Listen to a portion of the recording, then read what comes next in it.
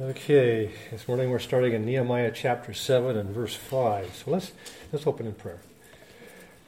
Father, we thank you so much for your word. We thank you for this history from your people and how you watched over them and how you protected them and took care of them and your faithfulness to them.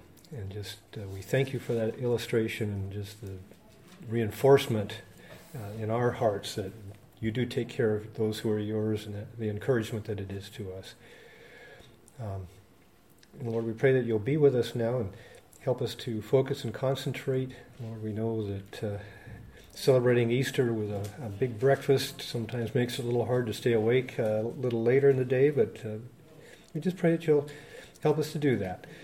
And bless our time now. We ask this in Christ's name. Amen. Okay, we last week we kind of finished up chapter 6, and Nehemiah goes back to Jerusalem to rebuild the walls. So Jerusalem was destroyed in about 600 BC by Nebuchadnezzar. The Jews were deported. 70 years later they came back, and God used Cyrus to send them back for a decree to go back and rebuild the temple. And they did that in about 20 years. They started, stopped. God sent Haggai and Zechariah as prophets to spur them on. They finished that after about 20 years.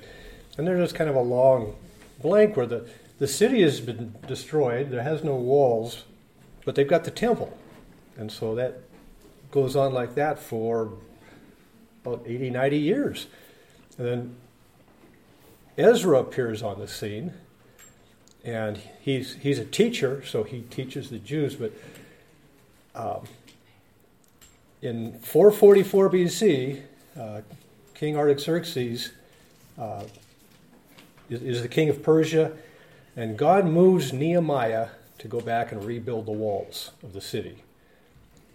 So he gets permission from Artaxerxes to go back. He gets them to put the walls together. We've been reading about the opposition of the surrounding nations because they don't want a big fortified city in their midst. They don't really like the Jews, and they just soon have them, living out in the open. So Nehemiah has finished that. We saw that in verse 15, it says the wall was completed on the 25th of the month of Elul in 52 days. They built 2.5 miles of wall, 52 days. And then the surrounding countries realized this was an act of God. These people couldn't have done it on their own. And it talks about how discouraged they were. And so we saw that here in the end of chapter 6. And then we had a couple verses that talked about here's some of the leading citizens of Jerusalem and some of the priests and how they're intermarried with the leaders of the opposition in the surrounding countries. So Nehemiah has this group of people, within Jerusalem who are opposing him and helping their enemies out. And so it just adds to all the trouble that he's facing. And we saw that. So beginning in chapter 7, the walls rebuilt, got the doors hung, and now they've got a new situation. The Jews have never had to have gate guards before. They never had gates. So we have Hananiah, who had been in charge of the guards around the temple. He now has expanded duties to take care of the city gates. And Nehemiah puts his brother Hanani in charge of the city as kind of like mayor. So he's setting up a government. You've now got a city that can exist as its own entity. And so they've got that established. And then he set up a protocol for when to open the gates up. Open them up not early morning, but later in the day, and make sure the guard's there all day long, and then close them and lock them before the guard leaves for the night. So he's still worried about the security of the city and the people. And then he sets up, he says we need to conscript a few of the city dwellers to help with the guard because they need more guards now. And he also set up something like a neighborhood watch to make sure that they could guard themselves from their enemies. And so that brings us, we got through verse 4 last time. In verse 4, it says, "Now the city was large and spacious, but the people in it were few, and the houses were not built." So the city had been pretty well destroyed. I mean, it was like a battleground. It's like the pictures we get out of the Ukraine. That city had not been rebuilt. A few people lived in the city. Most of them who had come back lived in the villages outside, near where they had the land and the land that they worked. There was no point in living in Jerusalem because it was not fortified.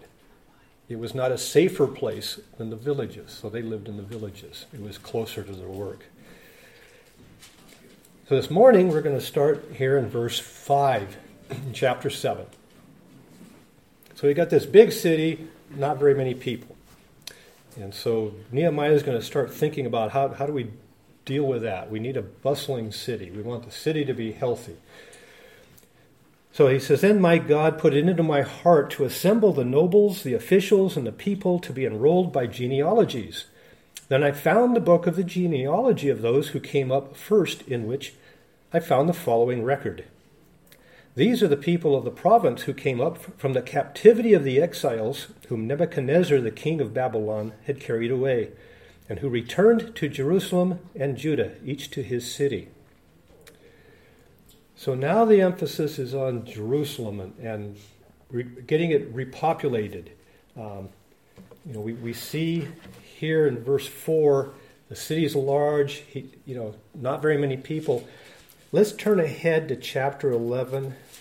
Someone would like to read verse 1 for us.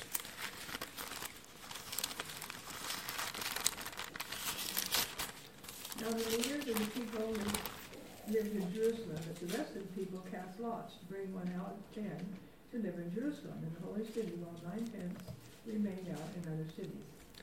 Okay, so now here, chapter 11, verse 1, we see what he's going to do about this empty city. What are we, 3 chapters later? So we've got another, as you go through Ezra and Nehemiah, sometimes they'll interrupt the action and put in a whole section about something else and then get back to the story again. So that's what we're going to see here. We're going to have kind of a full 3 chapter interruption in this story. But they're going to draw lots.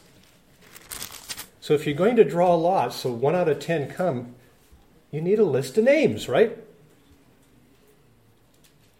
If you don't know who's here, you can't draw lots. You got to find out who's all here, who qualifies. Yeah, it's like I just finished 2 weeks of jury duty. I showed up Monday morning and got sent home. That was it. But they have a list of people they draw from. So Nehemiah has to have a list of people, and we see that here in verse 5. He says, "God put it into my heart to assemble the nobles and enroll the people by genealogies." This is God's priority, to have people. They weren't just going to go out and bring anybody in. They had to be people who are God's chosen people. This is God's chosen city. He wanted it populated with his chosen people. And we've seen a couple places already where the nations are excluded from what they're doing. Let's go back to Ezra chapter 4. We had mentioned before that Nehemiah was kind of a separatist.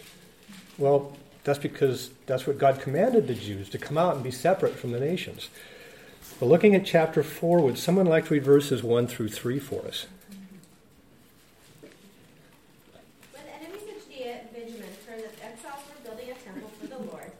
God of Israel, they came to Zerubbabel and to the heads of the families and said, "Let us help you build, because, like you, we seek your God and have been sacrificing to him since the time of Esarhaddon, king of Assyria, who brought us here." But Zerubbabel, Joshua, and the rest of the heads of the families of Israel answered, "You have no part with us in building a temple to our God. We alone will build it for the Lord, the God of Israel, as King Cyrus, the king of Persia, commanded us." Okay. So the surrounding nations. Now these are the Samaritans. Remember, they were people who Assyria had brought into this region. They were being attacked by lions and stuff, and they said, well, it's because the god of that area, they don't know how to worship him, so Assyria brought in some Levites to teach them about the Jewish laws. So these were really non-Jews who were practicing a sort of Jewish religion, but they weren't really Jews. And that's, even in New Testament times, you've got the Samaritans, and the Jews really looked down on them. So that's who these people were. And at this time, Zerubbabel and Jeshua were the two leaders who brought the people back after the captivity, and they're building a temple. These nations say, we've worshipped on that mountain, but let us help you. And they said, no, you have no part. We're separate from you. You cannot be involved with us on this. You have no part in this temple. So then let's go ahead to Nehemiah chapter 2. If someone would like to read verse 20. Then I replied to them, the God of heaven will make us prosperous, and we as servants will arise and build, but you have no portion or right to claim in Jerusalem. Okay, so he's starting to build the wall, and again, they want to be part of it. And this time it's Nehemiah. He says, you have no part, you have no portion in Jerusalem. So this is God's city, God's temple, and God's people. And if your name's not on the list, tough luck. You're not involved. Now, to me, I thought, this seems like it might be a type of something. Let's turn to Revelation chapter 21.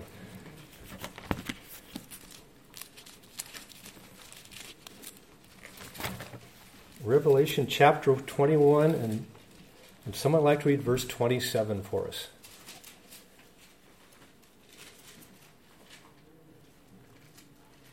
And nothing unclean, and no one who practices abomination and lying shall ever come into it, but only those whose names are written in the Lamb's book of life. So this is the New Jerusalem, the eternal Jerusalem. If your name's not on the list, tough luck. You don't get to come in. So that's the same thing we have going on here back in Nehemiah. They're making a list of those who are going to be allowed to live in the rebuilt Jerusalem. So Nehemiah pulls the leaders of the people together. They start working on this list to see who qualifies to live in Jerusalem. And lo and behold, they find a list that Zerubbabel and Joshua had assembled 90 years earlier. And this is the list back in Ezra chapter 2. So let's go back to Ezra chapter 2. And someone like to read verse 1.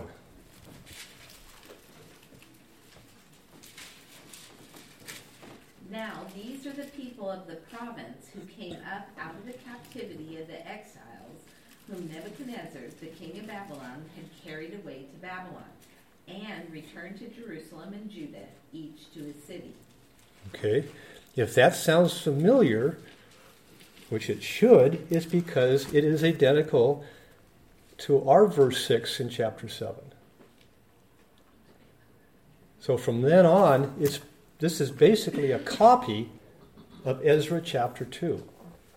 So this is a list of those people who returned about 90 years earlier at the end of the 70-year captivity. Cyrus was king of Persia. He wrote the decree that all the Jews could go back to Jerusalem and build a temple so that they could offer offerings to their God on his behalf. His philosophy was, if everybody in the whole empire is praying for me, that's good. So he supported all the local religions. He sent the Jews back, build your temple. Here's a whole bunch of money to buy sacrifices. Pray for me, sacrifice for me. I don't want any of the gods mad at me. So under those, that disillusionment, I guess, the Jews, God arranged to have the Jews return and build the temple. Keep your gods happy, your land's peaceful. Yes. So God can use even bad theology. Right. So anyways, we spent some time looking at this list months ago, and we were going through Ezra chapter 2 back when we started that. So we'll just gloss over it,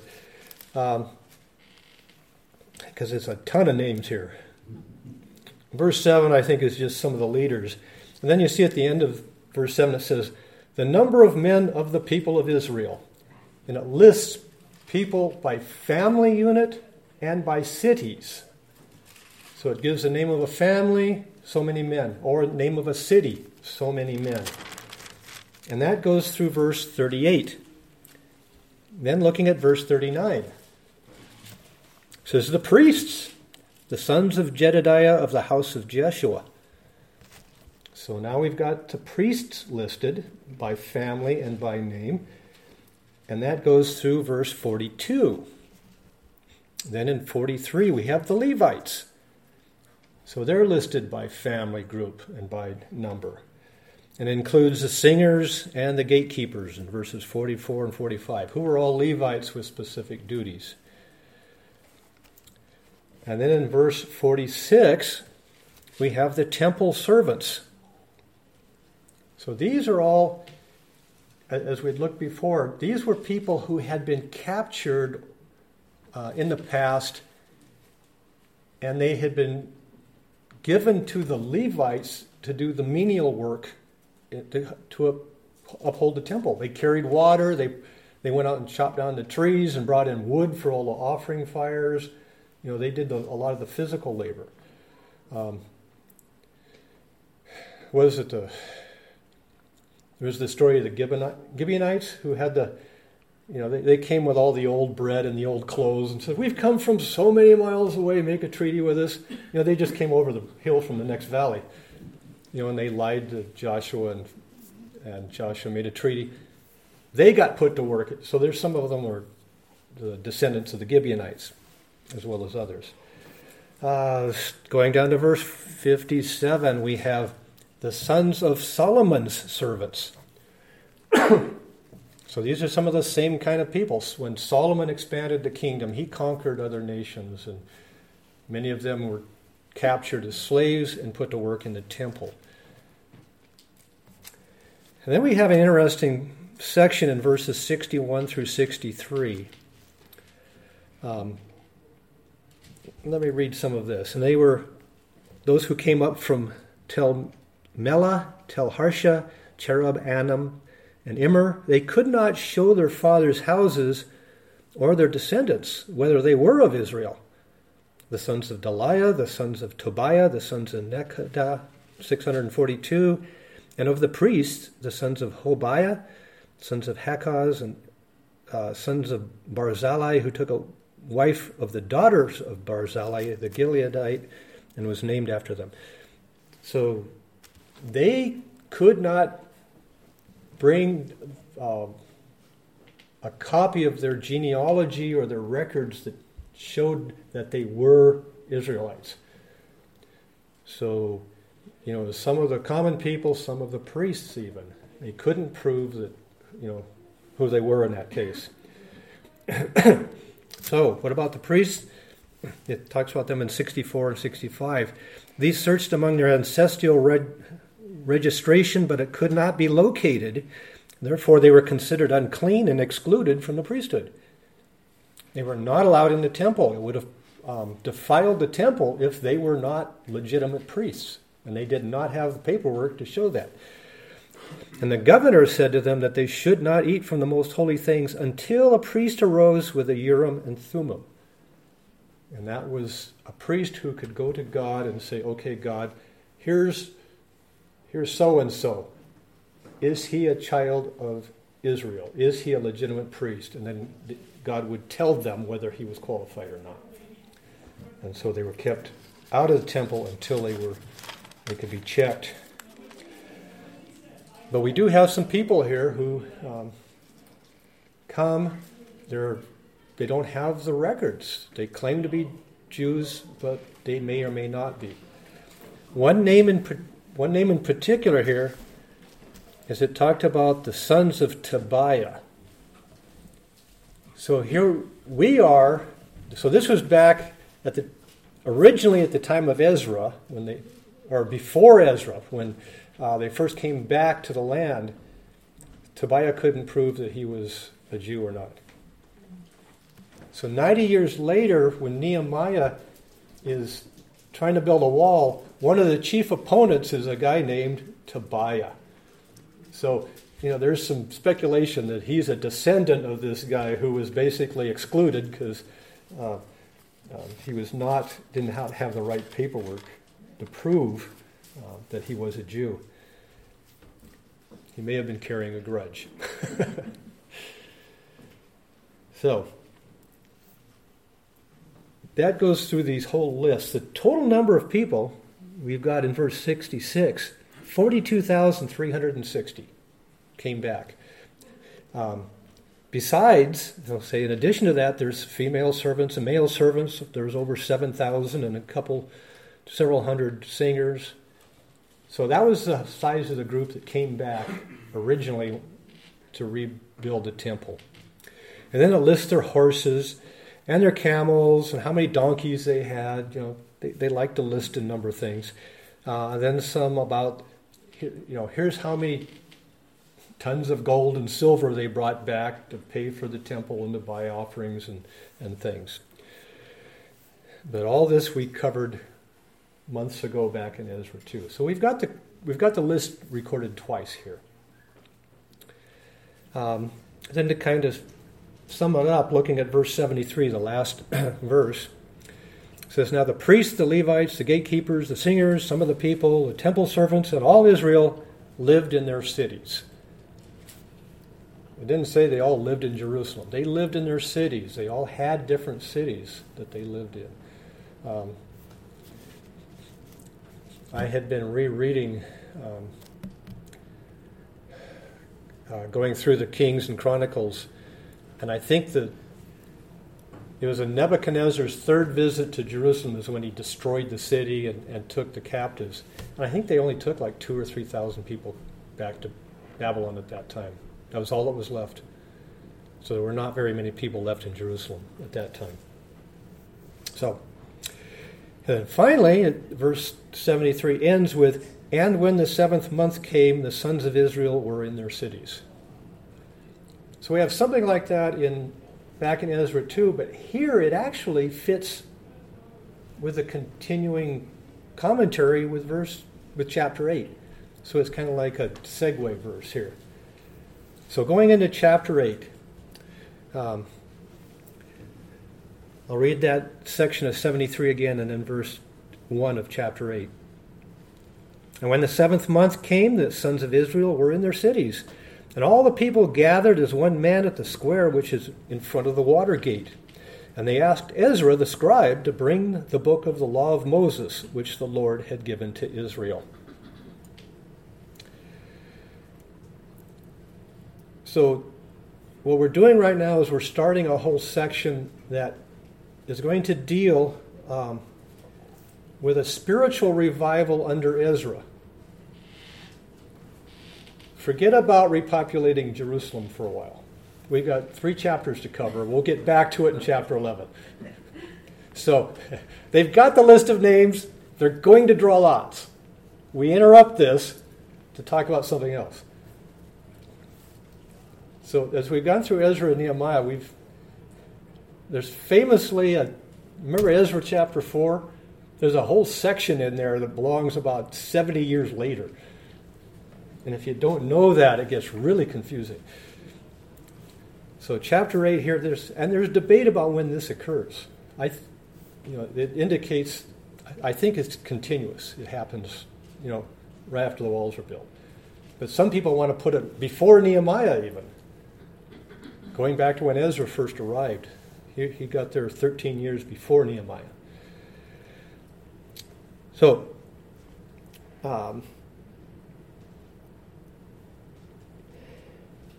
Nehemiah here in this section is mentioned twice. So you can see that he's not the main character.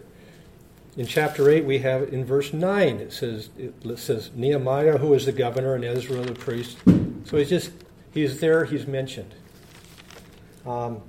He will be mentioned again in chapter 10 verse 1 where they sign a covenant Now the sealed documents were the names of Nehemiah the governor.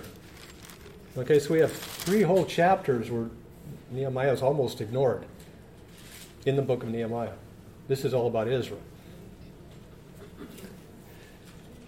So, verse 73 says it was in the 7th month. If we go in chapter 8, looking at the end of verse 2, which we haven't got to quite there yet, it says, on the 1st day of the 7th month. Okay, so we're on the 1st day of the 7th month. The last historical event we had before this was when they finished the wall. Let's go back to chapter 6, verse 15. So the wall was completed on the 25th of the month of Elul, which is very difficult to say, in 52 days. Elul is the 6th month. So going from the 25th day of the 6th month to the 1st day of the 7th month, with 30-day months that they had, we're looking at about a week. So they finished the wall, and so this gathering is like a week later. That's if you put it in the same year.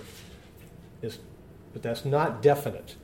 This could have been at a different time. It could have been a couple years later, but if it's possible it followed immediately after completing the wall. So all the people gathered together at the square near the water gate. If you remember, all the details, remember in chapter 3, we had the details of all the people who built what section of wall, and we went around the city. I'm sure you all remember that. Anyway, so the water gate is on the east wall of Jerusalem, about a third away up from the southern tip. It overlooks the Kidron Valley, and that's where the Gishon Spring is. So there's a big spring there, and that's why they call it the water gate, because that's the gate they use to go down into the Kidron Valley and get water. And so there's a square there in front of the gate, and so all the people are gathering here, and it's the 1st day of the 7th month. Why would there be a gathering on this particular day? What's significant about it?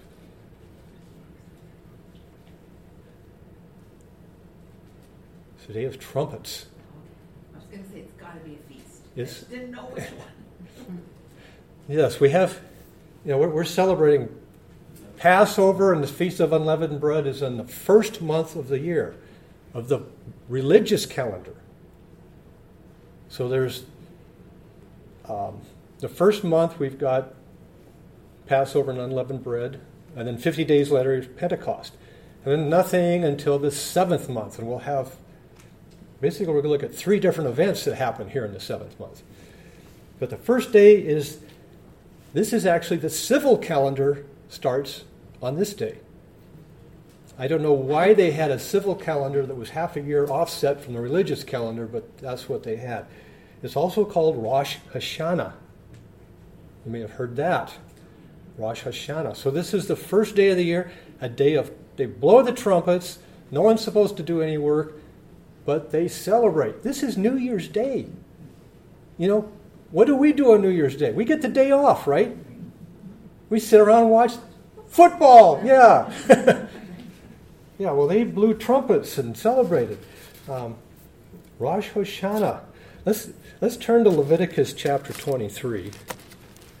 This chapter describes all these different feasts. Leviticus chapter 23. Someone like to read verses 24 and 25. Speak to the sons of Israel, saying, in the 7th month, on the 1st of the month, you shall have a rest, a reminder by blowing of trumpets, a holy convocation. 25 too? Yes, please. You shall not do any laborious work, but you shall present an offering by fire to the Lord. Okay, so there's the Feast of Trumpets. It's the 1st day of the civil year. They had a lunar calendar, and basically the first day of the month was when you could not see the moon. That's a new moon. So in the middle of the day at high noon, the moon is right there next to the sun. You can't see it, but that's the first day of the month. And we've talked about, you may have heard about new moon festivals. I think we even, we have that in Colossians. They celebrated new moon festivals. Well, every new moon, every first of the month was they celebrated it, a new month. Well, this was the most important of all the new moon festivals. The other important days was the 15th of the month. So instead of the moon being directly overhead at high noon, the moon now is directly overhead at midnight. You've got a full moon. So I don't know if any of you noticed the full moon last night. Yeah. It's the 15th of the month. This month happened to line up perfectly with a lunar month. The 15th of the month, we have a full moon. Christ, the night when they were in Gethsemane, it was under a full moon that night. So that's why they could see and move around.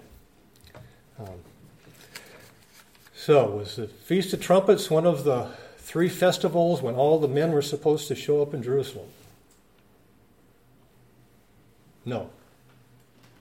So it's not one of the big festivals, but it was a day to celebrate. So let's look at the next one. We've got 2 other religious functions in the 7th month. So if you're still in Leviticus chapter 23,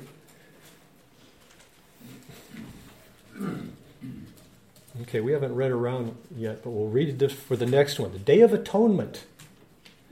We'll read verses 26 through 32.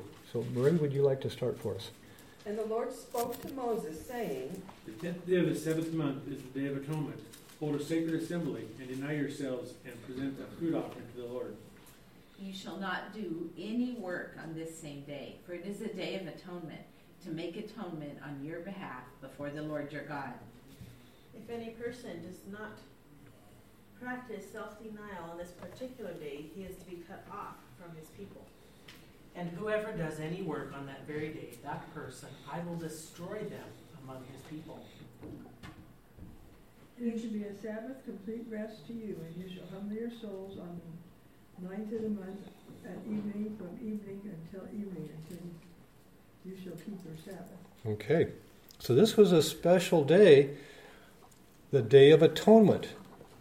Again, this was not one of the 3 feasts where all the men were supposed to report to Jerusalem. So we got two events already in the 7th month, but we don't have the people assembling for it. According to Hebrews 9:7, this is the one time a year that the high priest would go into the holiest of holies with blood to sprinkle before the presence of God. So this represents really Christ presenting himself, his blood on our behalf, the Day of Atonement. So this was a very significant day, but it was not a gathering or really a feast day.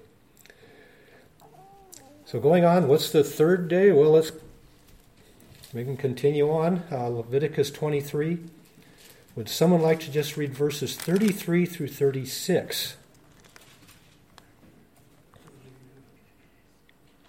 And the Lord spoke to Moses, saying, Speak to the people of Israel, saying, on the 15th day of this 7th month, and for 7 days is the Feast of Booths to the Lord. On the first day shall be a holy convocation. You shall not do any ordinary work. For 7 days you shall present food offerings to the Lord. On the 8th day you shall hold a holy convocation and present a food offering to the Lord. It is a solemn assembly. You shall not do any ordinary work. Okay, so now we've got it's an 8-day feast. And this is one of the 3 where all the people are to come to Jerusalem. Come and have a feast. And again, it's on the 15th of the month, full moon. This celebrates the Exodus. They lived in booths when they left Egypt. So they have to get branches. It's also called Feast of Tabernacles, tents. So they make themselves little tents. And we will see later here in Nehemiah that this will be significant. So this is the day for all people to gather together in Jerusalem. But going back to Nehemiah chapter 8, verse 1, the people are gathering, but it's not for one of these, for the Day of Atonement, it's not for the Feast of Booths, it's for New Year's. This is celebration. But you see, what do they ask for? They ask Ezra the scribe to bring the book of the law of Moses, which the Lord had given to Israel. So they want him to come and read it to them. And again, if you look at the schedule of events, if this happened a week after they finished the wall, you would see that the people would probably be all excited and want to have Ezra read the law to them. The enemies knew that this had been an act of God, and they were all dismayed about it.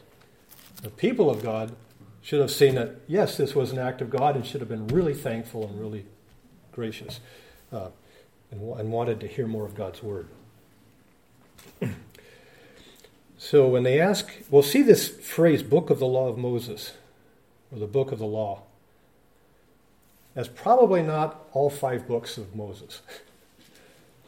It may have been just Deuteronomy or just Leviticus. Those are the 2 books that contain the law. Deuteronomy kind of repeats. It's the second giving of the law. And even probably not the complete book, because that's an awful lot of material to cover. And we'll see that they're reading it here.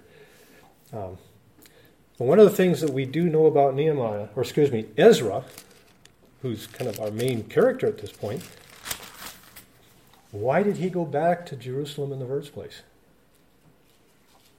Let's go back to Ezra, chapter 7. Someone would like to read verse 10 for us.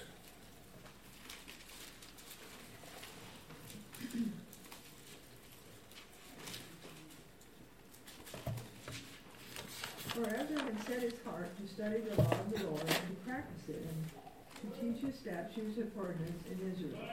Okay, he'd set his heart to really know God's law and what to do to teach it. He wanted to teach it in Israel. And here he is, and they're asking him to read the law. He's probably in 7th heaven. This is why I'm here. Yeah, so I think he's loving this. This is his purpose for being there, his purpose for living, the reason why God put him there. Okay. Well, it's almost time to quit. And I know from how much the next section is that it's a little bit too long to cover in 2 minutes. So we will stop there. Joe, would you like to close in prayer for us? Dear Lord, we thank you for your word, for it's a living word that we can go to and get instructions from on a daily basis. We can look at and see historical facts, but know that you're the God of yesterday, the God of today, God of tomorrow. You're the same God. You treat your people the same. So we just thank you for that. Thank you for the consistency you have, for the consistency you have in leading us, guiding us. Pray we'll be obedient to your callings. Thank you for this hour. Pray for this next hour to come. We want to thank you for the gift of your Son that came, died, and rose again for us. In your precious name, we pray. Amen. Amen.